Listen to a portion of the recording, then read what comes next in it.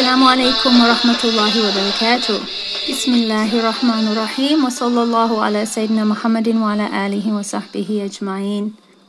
Welcome to MISK Women, the Muslim Institute for Sacred Knowledge, a new online institute for studying classical texts and contextual competence. My name is Abdullah and I'm your presenter and the developer of MISK Women. And it is my great pleasure to introduce to you and welcome you to the first book in our classical text series, Imam Ghazali's Bidayatul Hidayah. So we're following in the footsteps of our teachers and traditional learning centers by starting off our podcast journey with the Bidayatul Hidayah, the beginning of guidance. However, our path forward with this text will be through classical commentaries, meaning we'll be studying the words and understanding of classical scholars and how they have interpreted and written about the text, rather than via a student's commentary or the interpretation that a Western student might have had after studying the book in various circles over the years, which would be standard practice. However, I would like to hear the voices of the scholars that have come before us, inshallah, and hopefully through that get a much deeper and profound understanding of the book through the actual interpretation of the scholars, the interpreters of the Islamic tradition itself. So most specifically, we will be studying the book called Maraqi al-Ubudiyya by the erudite scholar Sheikh Muhammad Nawawi ibn Umar al-Jawi, who passed away in 1315 Hijrah or 1898 in the Christian era. So I just want to clarify that this is not Imam al-Nawawi, the great Syrian scholar of the 7th century Hijrah. Okay, it is not him. It is a Javanese scholar who lived in Mecca and who was a very prolific commentator on all sorts of classical texts. And he had the name Sheikh Muhammad Nawawi. But he was a Javanese scholar who lived in Mecca and he passed away there at the end of the 19th century. So I will mention that inshallah in the first couple of podcasts, and after that I hope inshallah it will be clear that who we're talking about and who we're not talking about, and may Allah have mercy on all of them and benefit us by their knowledge in the dunya and the akhirah, inshallah. We will also be referring to another commentary called Al-Kifaya by another erudite Imam, the great Abdul Qadir ibn Ahmed al-Fakihi, who passed away in 998 Hijri, or about 1589, the end of the 16th century.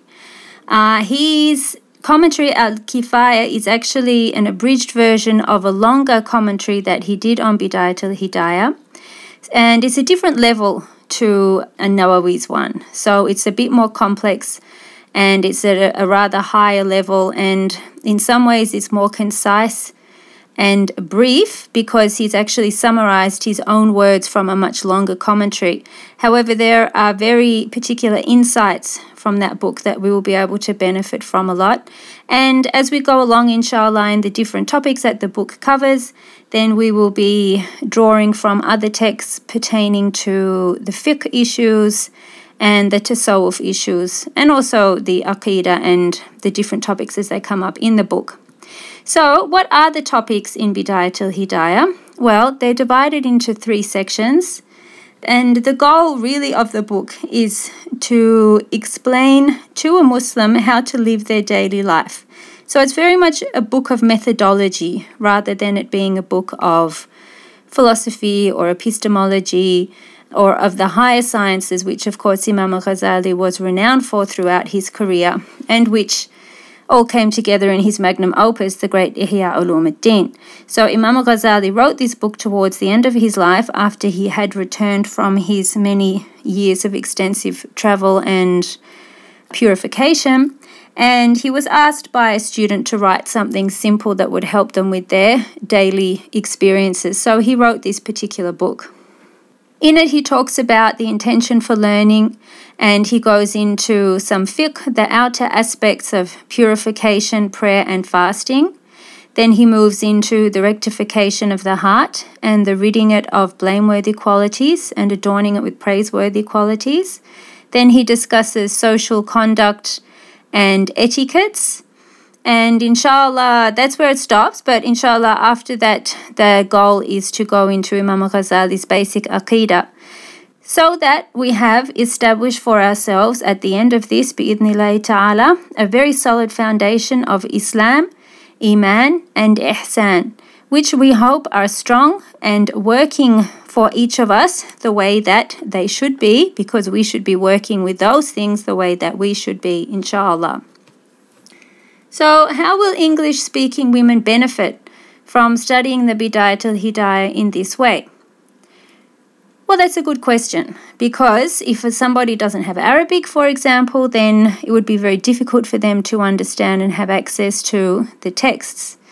And this is one of the issues, because English-speaking Muslim women are usually not familiar with classical texts, and particularly how they are commented on and explained by other scholars.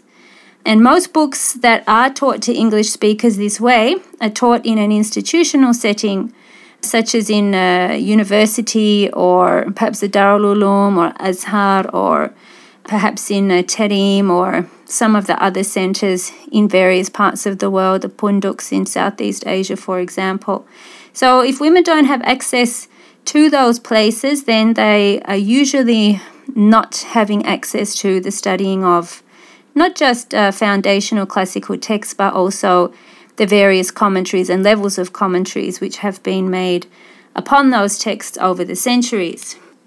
One of the reasons for taking this particular approach is so that more of an appreciation for traditional knowledge can be built, particularly the structures of each subject matter, and also for us to begin to understand that there is an extremely high degree of integration between all the various sciences. So we can take a fragmented approach to learning, and this is often what happens in modern times, is that we look at all the various Islamic sciences, such as the Arabic language sciences or fiqh, the usuli sciences such as usul al-fiqh or usul al-hadith. We can look at aqidah, and we can see all these areas as very specific fields of knowledge, which they are. Very much so, highly sophisticated and highly developed fields of knowledge with their own technical language, their own concepts, their own scholars, their own arguments and debates and different opinions that go on.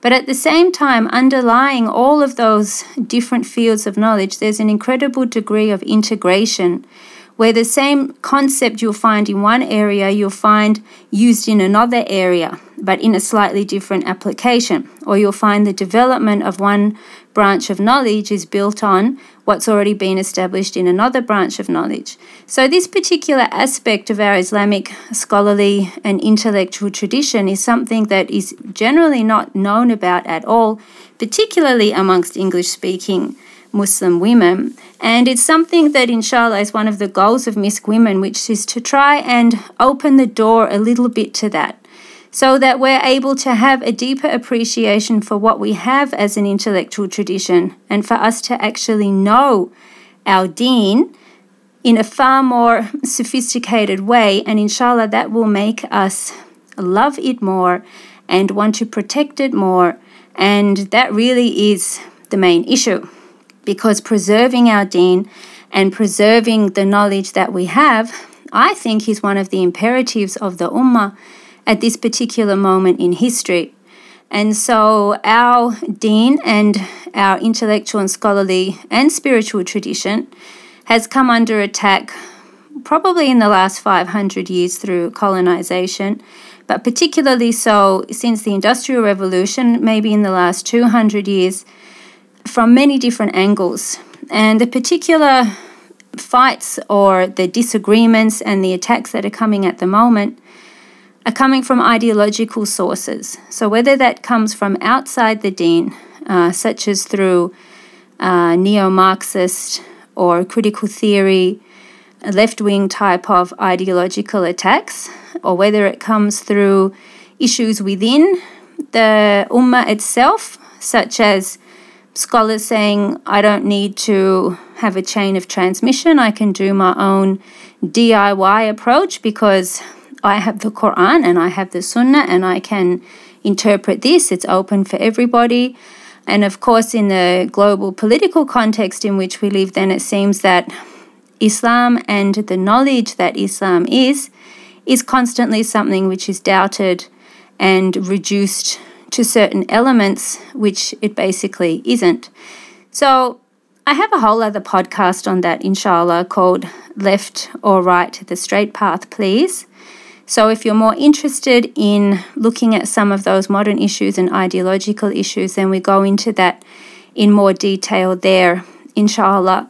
But the point is that for this particular class is that we know that there are attacks on our knowledge and on what we know to be true and on what informs us in our daily life as Muslims, as individuals, families, and as an ummah.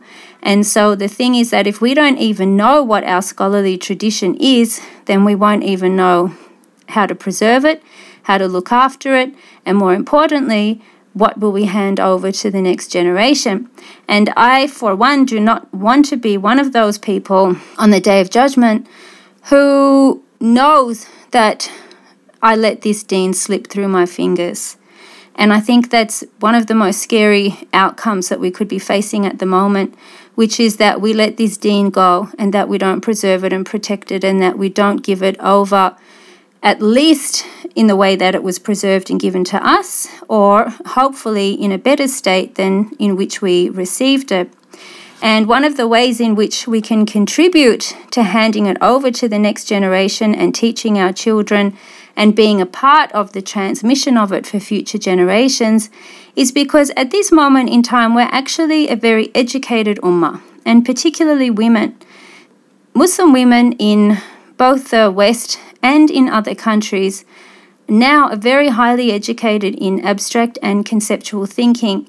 And this is a great benefit for us when it comes to now studying our deen, because we have our minds and our intellects developed in a certain way, ready to take on ideas and things that are new and abstract to some degree.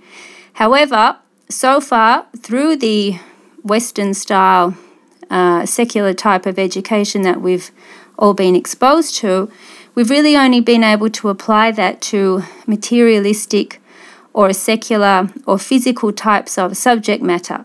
But when we take our abstract and conceptual thinking skills and apply them to religious knowledge, to the deen, then we can apply them now to more metaphysical, spiritual, and other types of applications, practical applications, but which come from a much richer foundation, such as from the revelation, from the hadith that have come to us, and we're able to use those skills and thinking to apply there and see how that particular knowledge works for us and how that knowledge is generated and made and passed on. And this is something that's really quite exciting, because it might be that over the years that wasn't as available as it is now. And going through this lockdown phase that we're in and seeing everything pop up on the internet, mashallah, we can attend online the classes of people from all over the world, and it really is such a benefit. And alhamdulillah, that shows us that this rich tradition is alive and that there are many, many ways that we can interact with it and learn from it.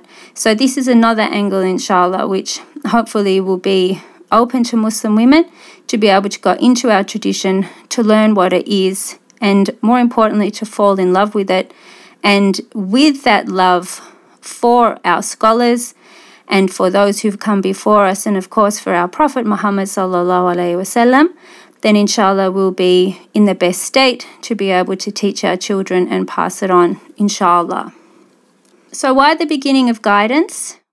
As we mentioned, it's often the first book which is taught in our institutes today, and certainly in our Ba'alawi tradition, it's the first major classical text which is taught to students of knowledge and also to older children. And it's comprised of three conceptual elements as well, whereby the bidayah, the beginning, is the practical learning of the Sharia, which is the ilm, the knowledge.